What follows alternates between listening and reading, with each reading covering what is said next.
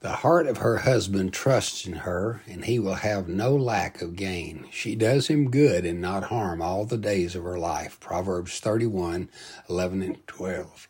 Faithful, industrious, helpful, thoughtful, and permanent. These are the qualities of a virtuous wife. Radical feminism might ridicule this woman, but she is strong, not weak. She honors her husband and is the support that holds him. She is not silent or invisible. She speaks up and gives godly counsel. Her husband has confidence in her, not just her marital fidelity, but also her wisdom. He trusts her. She is actively seeking his good. She's not selfish or self-centered.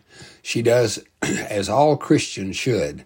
She practices do nothing from selfish ambition or conceit, but in humility count others more significant than yourselves. Let each of you look not only to his own interest, but also to the interests of others. Philippians 2:3 and 4. This kind of love is not temporary or conditional. It's not a bargaining chip or a means of manipulation. She does this all the days of her life. She's not perfect, and she knows it, but she is supportive, kind, and faithful. Her husband is a better man by having her as a wife. How blessed is the man who has a wife that loves him, is focused on his joy, and is not demanding or manipulative.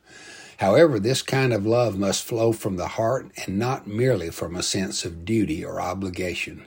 It must never be demanded by the husband, but given freely. Father, thank you for all the wives who truly love their husbands with love is patient and kind, does not envy or boast, is not arrogant or rude.